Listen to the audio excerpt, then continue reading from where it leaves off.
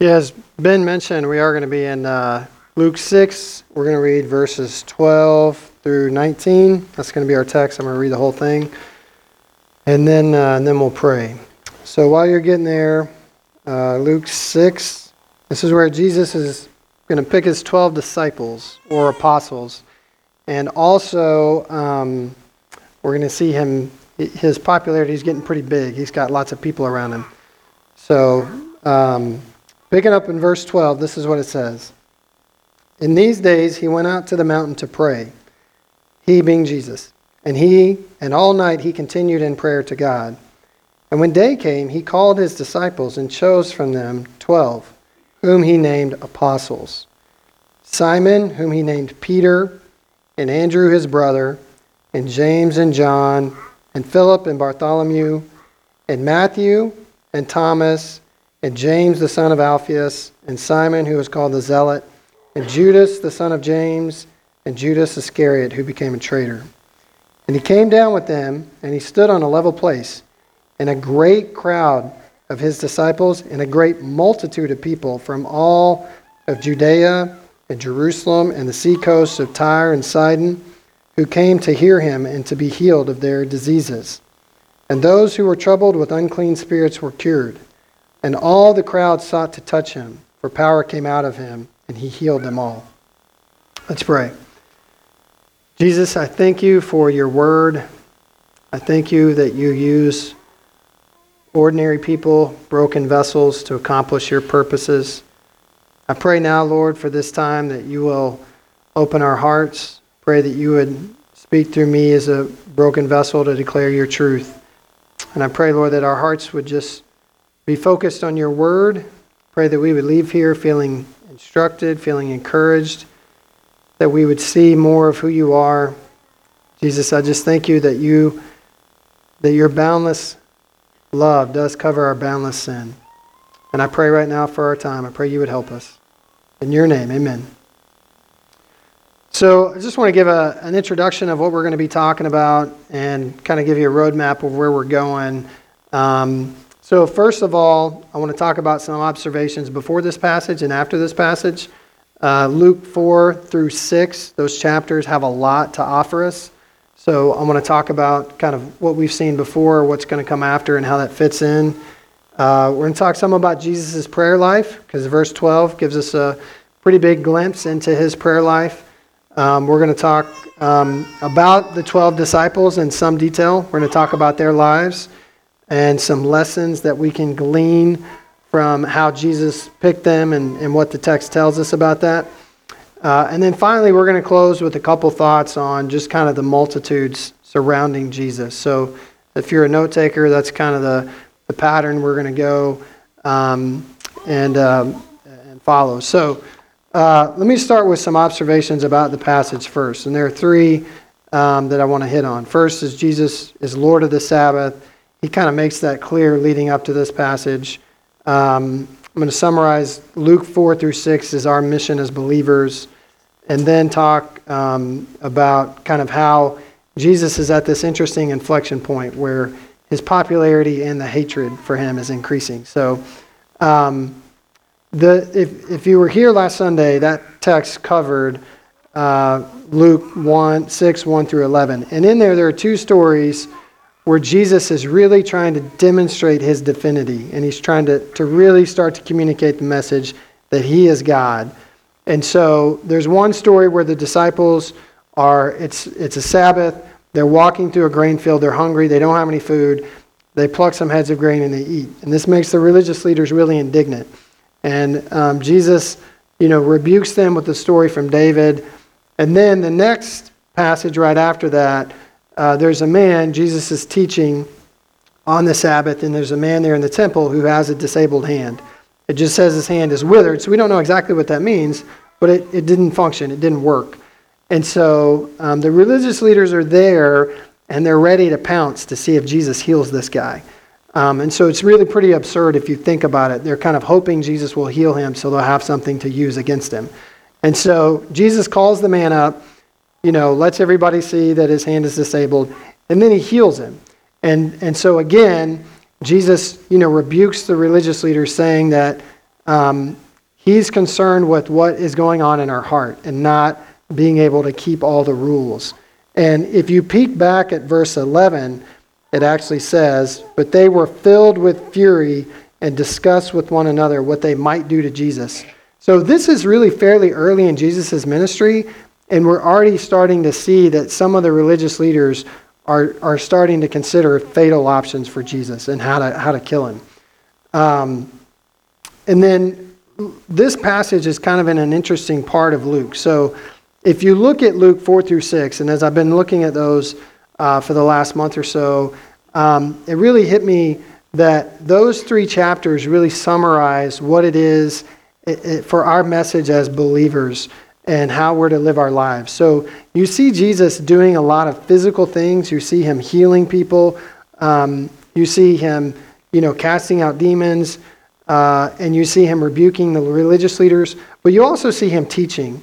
Luke 6, chapter 20 through chapter 7, verse 1 is kind of Luke's version of the Sermon on the Mount.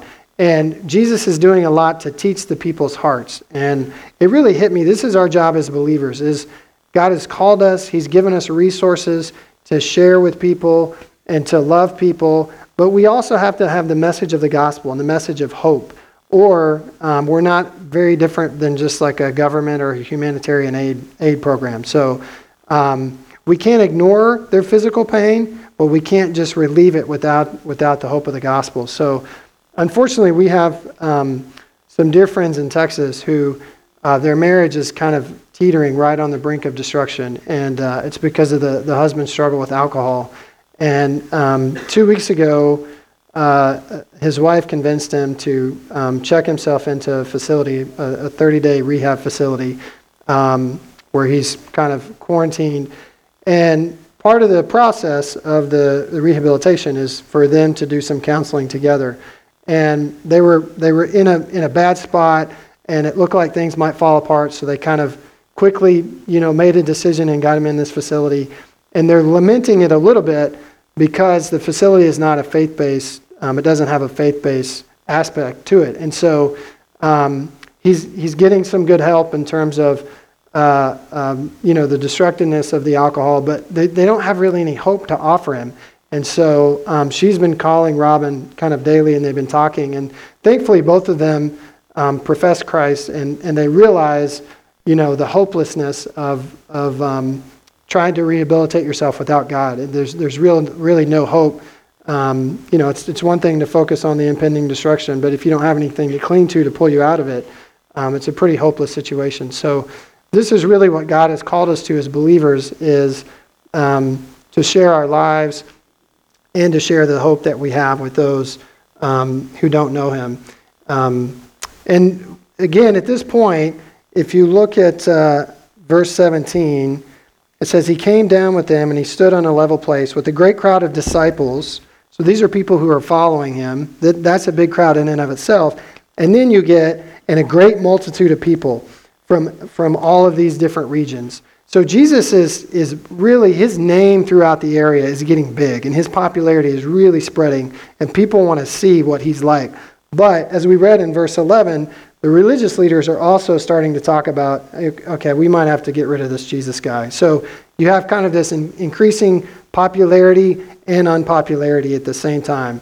And eventually this is going to kind of peak, and it's going to result with Jesus being killed, because the religious leaders are going to really kind of assert all of their authority and get the crowds riled up against Jesus and ultimately have him killed. So we're starting to see this kind of building toward that crescendo of the gospel story.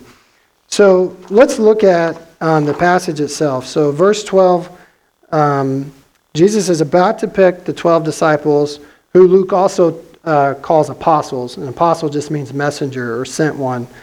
And it says, "In these days he went out to the mountain to pray, and all night he continued in prayer to God." So Jesus he was fully God while he was here, but he was also fully man. And he needed a lot of time to commune with the Father. And you see him pretty regularly going off and seeking God and spending time with him.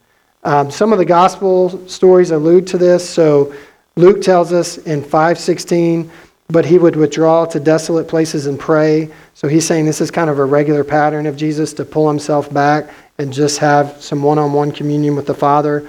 The famous story where Jesus walks on water out to his disciples, a lot of times we forget the very beginning of that story. Jesus has sent the disciples out because he wants to be alone with God and pray on the mountain. And that's why he has to walk out to them on water, is because he sent them out to have time to himself. So if you read through Luke, he more than anybody else highlights Jesus' prayer life. And so there are 17 instances in Luke where he either records Jesus praying or he talks about a time like this where Jesus went away to pray. And as I've been studying this passage, it's really been an admonishment for my soul that if Jesus, who is fully divinely God, needed all of this time to spend and commune with the Father, that my heart is going to need a lot of time with God and is going to need to spend a lot of time with him for me to truly understand who he is, to see how beautiful he is, and to be able to be a light for him, a light for the gospel as I go through life. So we should have a great need. We do have a great need for prayer. So Jesus is gone. He's gotten alone with God. He's prayed, and he comes down. Again, at this point, he has a lot of followers. He has a lot of disciples, but he's getting ready to section off 12 to kind of treat these guys differently than he's going to treat everyone else. And these are, just 12 pretty regular dudes, 12 pretty normal hombres. They're not, the Harvard kind of Stanford graduates of their day. So a lot of them were fishermen. We know 5 of them were fishermen. As many as 7 may have been fishermen. It wasn't bad to be a fisherman in that day, but, you didn't have to, it wasn't a high barrier to entry. It wasn't regarded as like a, really esteemed profession. We know Matthew or Levi was a tax collector. Tax collectors did make a lot of money, so he probably had significant wealth, but it was despised. You were seen as like the scum of the earth to be a tax collector. So while he, probably had some wealth, it was not a position that got you a lot of, credit in society. So I want to go through and just kind of comment. We'll spend the most amount of time on Peter and Judas, but I do want to comment on all of these disciples. Matthew, Mark, and Luke record Jesus picking the 12 disciples. And in all 3 of their lists, Peter is listed first, Judas is listed last. The other 10, there's not a ton of consistency in how they're listed. But with those 2, we are meant to get a couple things. And so with Peter being listed first, he was viewed as the leader of the disciples in many ways.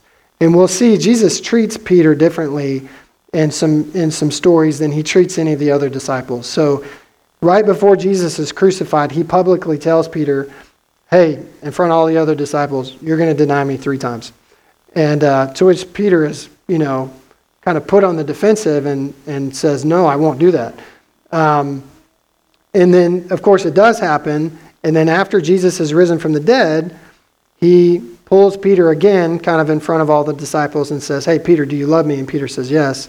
And he tells them to feed the sheep. And it's kind of his official restoration of Peter and saying, hey, I love you. Everything's okay. And I'm going to use you to be, a significant leader in the early church. So Jesus is kind of, acknowledging Peter's leadership ability, and he treats him differently in some ways than he does the other disciples.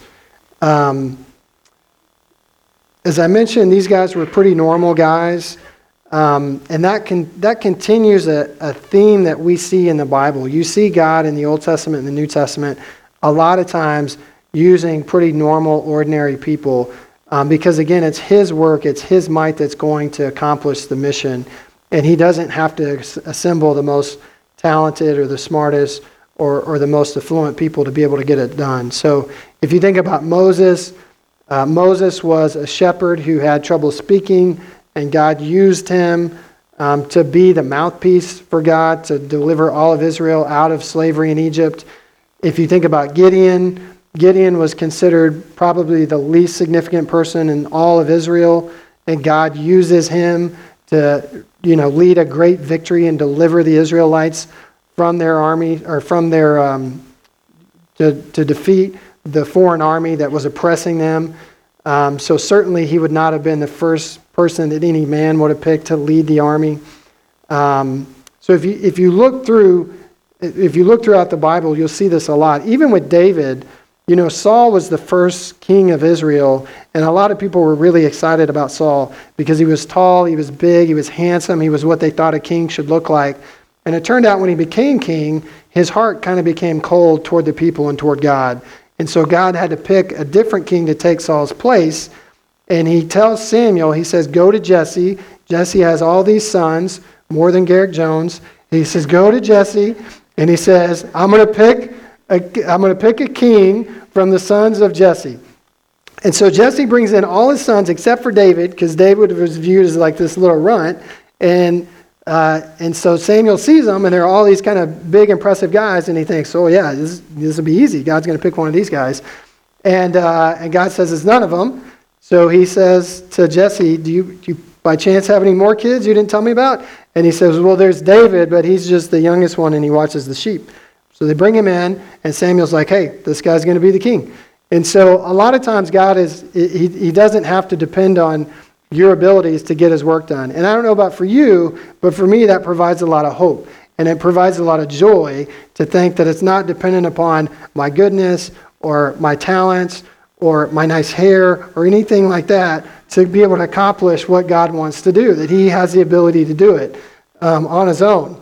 So let's talk some about these guys. We'll start with Peter, who Jesus changes his name to Peter. It's originally Simon, and Peter's a nickname. So Peter literally translated means rock.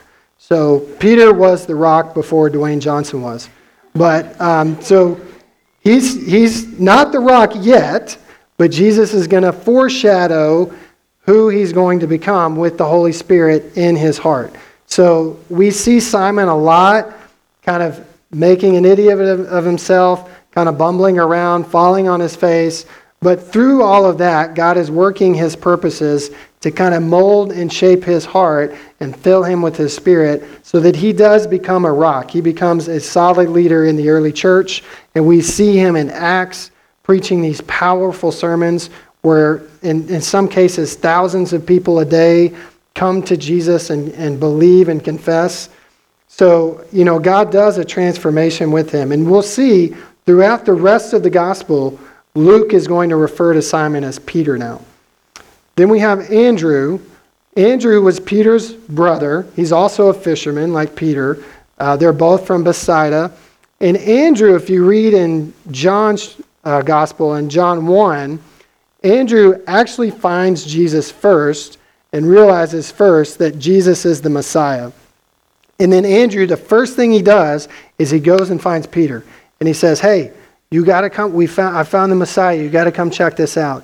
Now, Andrew doesn't get near the airtime in the Bible that Peter does, but he followed Jesus consistently till the end. History tells us that he died a martyr's death on behalf of Jesus. So just because we don't know as much about his life doesn't mean that he wasn't faithful and played the role that God had for him in bringing him glory.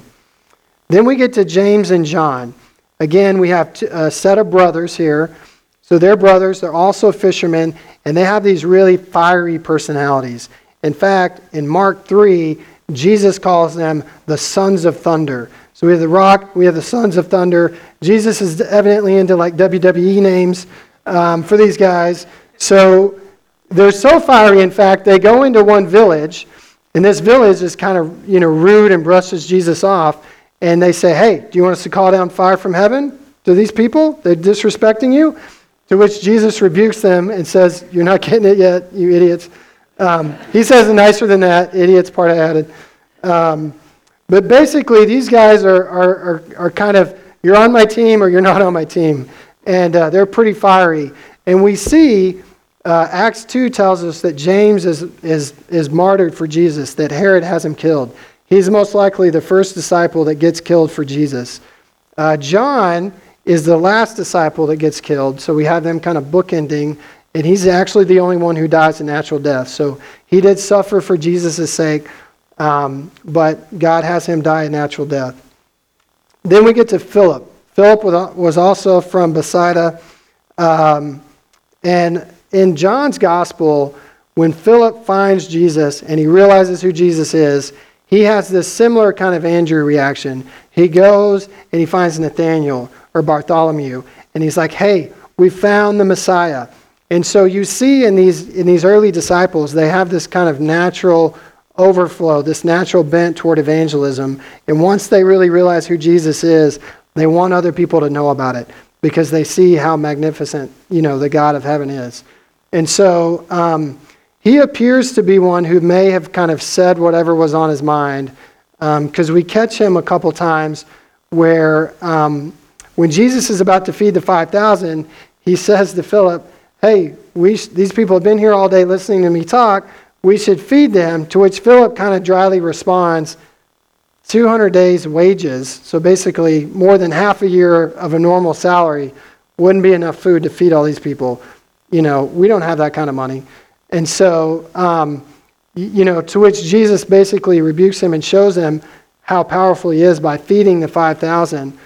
We also catch Philip saying, hey, show us the Father. If we can see the Father, that'll be enough for us. To which Jesus replies, hey, if you've seen me, you've seen the Father. So Philip appears to have not had a lot of timidity in kind of saying, whatever he was thinking to Jesus. And then we get Bartholomew, who appears to have some of these same tendencies as Philip, which is probably why they were friends, because they probably hurt everyone else's feelings except each other's. But Bartholomew, Philip comes to him and says, hey, we found the Christ, we found the Messiah, Jesus of Nazareth. To which he says, Nazareth, can anything good come out of Nazareth? So basically, like, he would be the guy on the camping trip to start telling West Virginia jokes and making fun of people from West Virginia. Because that's kind of what he's saying is, Nazareth, how the Messiah couldn't come from. Do you know what those people are like? No offense to anybody from West Virginia. We see him in John, when Jesus sees Bartholomew, he says, hey, here's an Israelite in whom there is no deceit. So apparently Bartholomew is this kind of no-nonsense, straight shooter who wouldn't, say one thing but really mean another thing. We talked about Matthew's story a couple weeks ago, so I'm not going to go into him very much, but he was a tax collector, so he would have been despised by Jewish society. He would have been very unpopular. Then we get Thomas. Thomas is famously known for being Doubting Thomas. He is probably the glass is half empty disciple. He appears to always be worried that something bad is going to happen, or that they're going to lose Jesus. And what we miss in that, so yes, he doubted Jesus, but what we miss in that is he was very devoted to Jesus. And if you read in John 14, he's the one, when Jesus is talking about leaving them, he's the one that says, where are you going? And how do we know the way to get there? So even though he was, maybe it doesn't say he struggled with bouts of melancholy or was, kind of a downer, but he appears to be kind of always afraid something's going to go wrong. He was immensely devoted to Jesus. And when Jesus does restore him, after he lets him he puts his hand in his sides and his hands, Thomas does declare, my Lord and my God. So he's acknowledging Jesus' divinity, and he's acknowledging his allegiance to Jesus. Then we get James, who's the son of Alphaeus, and honestly, we don't know much about him. Mark calls him James the Less, which may have meant James the Younger or James small in stature. Then we get to Simon the Zealot. And this probably refers to his former association with the Zealot Party. The Zealot Party was a group who hated foreign rulers. They hated Rome, and they were one of the few groups that was not afraid to do things to rebel against the Roman authorities. And so it's interesting, you get Matthew, who we know is a tax collector. He's a direct employee of Rome. He's extracting money for his people on behalf of Rome.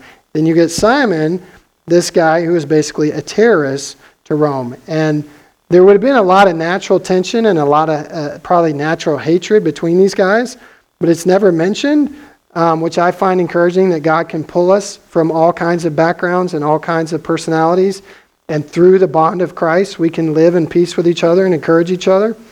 And then we get to Judas, who's the son of James. He's also called Thaddeus in Mark and Matthew's gospel.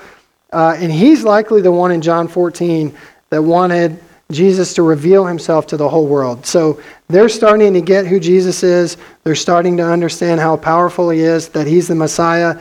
And he's saying, hey, God, Jesus, just make it clear to everybody and they'll understand and we'll have a big wide party. It'll be awesome. But what he's not getting at that point is that Jesus has to go be a perfect sacrifice for us. And so Jesus explains that, that's not the way that things are going to go down, that's not how his kingdom's going to work, that he's going to be sacrificed for their sins so that we can have access to the Father. And then finally we get to Judas Iscariot. And we know a lot about him. He's mentioned a lot in the Gospels. And he was the one who turned his back on Jesus and literally sold Jesus' life for money. Now Jesus handpicks him here.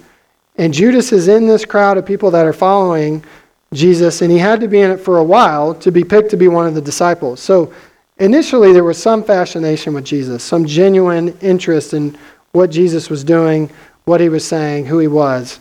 But we see that at some point, Judas stops agreeing with Jesus' message, and he stops kind of he stops, he can't see what Jesus is really wanting to do with his kingdom. We don't know exactly why or exactly how, but at some point there becomes a chasm between his heart and what he thinks is right and what Jesus is proclaiming. And we don't know why he didn't leave. I mean, John 6 records a time where Jesus says some pretty hard things about what the kingdom of God is like and some pretty hard things about what it means to be a disciple. And a bunch of people say, I'm out. This is not what, I thought this was going to be a cool time, but this stinks. I'm out of here. Judas could have done that. He didn't do it. And not only did he not do it, but he kept up the guise of being devoted and being a devoted disciple all the way until the end, where he goes to the authorities and literally says, if you give me money, I will hand Jesus over to you to be killed. And so there's a warning for us there, because Judas is with Jesus. He's seeing the divine God face to face, and he is still missing the truth of God's kingdom. So God is faithful. If we call out to him, he'll open our eyes and he'll help us to see. But unfortunately, that didn't happen for Judas. And one other point I want to make is Jesus did pick Judas. Judas did turn him over to be killed. But we need to understand that this was not a mistake on Jesus' behalf. He was perfect while he was here. The Bible makes that clear. He did not make any mistakes. And he just prayed all night to God. So, this is part of God's sovereign plan. It's not that he didn't spend enough time praying. It's not that he didn't pray the right acronym of his prayer, or that he didn't have his knees at the right angle when he was praying. This is part of God's sovereign plan to bring about salvation for the world. And so Jesus didn't make any mistakes. And I was thinking about that in our lives. We have to make a lot of decisions. And some of those are going to be big decisions. Unlike Jesus, we are going to make some mistakes in some of the decisions we make. But I think we've got to be cautious in judging the outcome of a decision as a success or a failure, because it may be part of a plan that God is working to bring about his glory, or change in your heart, or change in somebody else's life. So unfortunately, a lot of the really valuable lessons that I feel like the Spirit of God has taught me has been through sometimes mistakes that I've made, and having to learn from the natural consequences that flow from those mistakes. All right, so that's kind of who the disciples are in a nutshell. Again, these guys were really important. We don't know exactly how old they are. When we get to see them, a lot happened in their life up to that point, and we don't have everything recorded about them after Jesus dies. So we get a small window into their lives. But there are 3 lessons that I think that we can glean from Jesus choosing the 12 disciples. So first of all is that Jesus has a sense of humor. And we'll see this a little more in Luke. The next 3 weeks we're going to be studying Luke chapter 6, verses 20 through the end of the chapter, verse 49. And in there's a story where Jesus says, don't try to take a speck out of somebody else's eye, meaning like an eyelash, when you have a log, or think of like a long broomstick sticking out of your eye. And he also tells the story about two blind men can't lead each other, or they'll fall into a pit. So Jesus is using these kind of real life, funny / ridiculous examples to communicate, truths about his kingdom. But he also gives nicknames, which I think is pretty cool. So he's kind of like the guy on your football team that hands out nicknames to everybody. So we don't know if everybody had a nickname, but we know some of the disciples did have a nickname. And so we shouldn't picture Jesus in kind of serious stoic mode all the time. There were a lot of aspects to his personality, and people were really drawn to him. And, in general, the most serious stoic people don't have the biggest crowds of people around them. So, it's important for us to kind of expand our thinking about what Jesus would have been like. So, you can think about what nickname he would have given you. I don't know. He probably would have given me one like Lumberjack or Brawny or some spiritual nickname like that. But Jesus does have a sense of humor. And he's very intentional in who he's going to spend his life with. So God has infinite abilities, infinite resources. Jesus, while he was here on earth, is divinely God, but he's also fully human. So he had to do things like eat. He had to do things like sleep and rest. So he intentionally says, I'm going to section off these 12 guys, and I'm going to spend more time with them, and I'm going to do things with them that I'm not going to do with other people. Because he's got a bunch of people around him at this point. And so I think it's important for us in our lives, there are only going to be so many people who really know us and who we can really share ourselves with on a deep, intimate level. And 12 is maybe even on the high side. 6 to 12 is probably what most of us can handle with people that truly know us, that we don't have to worry about, fear of rejection, fear of abandonment, that they're going to love us despite all of our nastiness. And so it's okay for us to have some boundaries, to have some limitations in our lives. We don't have to be everyone's savior. And Jesus has all these people with him, but he really spends time with these 12 guys uniquely, and they're going to be the 12 that are going to be the cornerstones of the church once he's gone. They're going to be the ones that are going to go be evangelists, that are going to teach the church, that are going to provide training to believers. And so I'm not saying that it's okay to have cliques or be exclusive or anything like that. We should never feel like as believers there's an in crowd and an out crowd. And there'll be times that we need to be willing to flex on our boundaries or our limitations, and that we need to be open to what the Spirit is leading. But at the same time, it's okay to be intentional in your relationships and in your friendships. The last thing I want to mention is Jesus is giving us a glimpse into kind of the eternal new coming kingdom. So when God originally established Israel, he had 12 tribes, and now Jesus is picking 12 disciples for his new coming kingdom. So Jesus' plan from the beginning, from the time he got here, was the mission of the cross and to open salvation to all of humanity. And he's giving us a glimpse in here by choosing the number 12 and how he picks them. So I want to close with some thoughts on why people were drawn to Jesus and why people still come to God and what he's offering. So in verses 17, 18, and 19, we see there's this huge crowd of people, right? And some of those are his followers. Some of those are the disciples who've left their professions.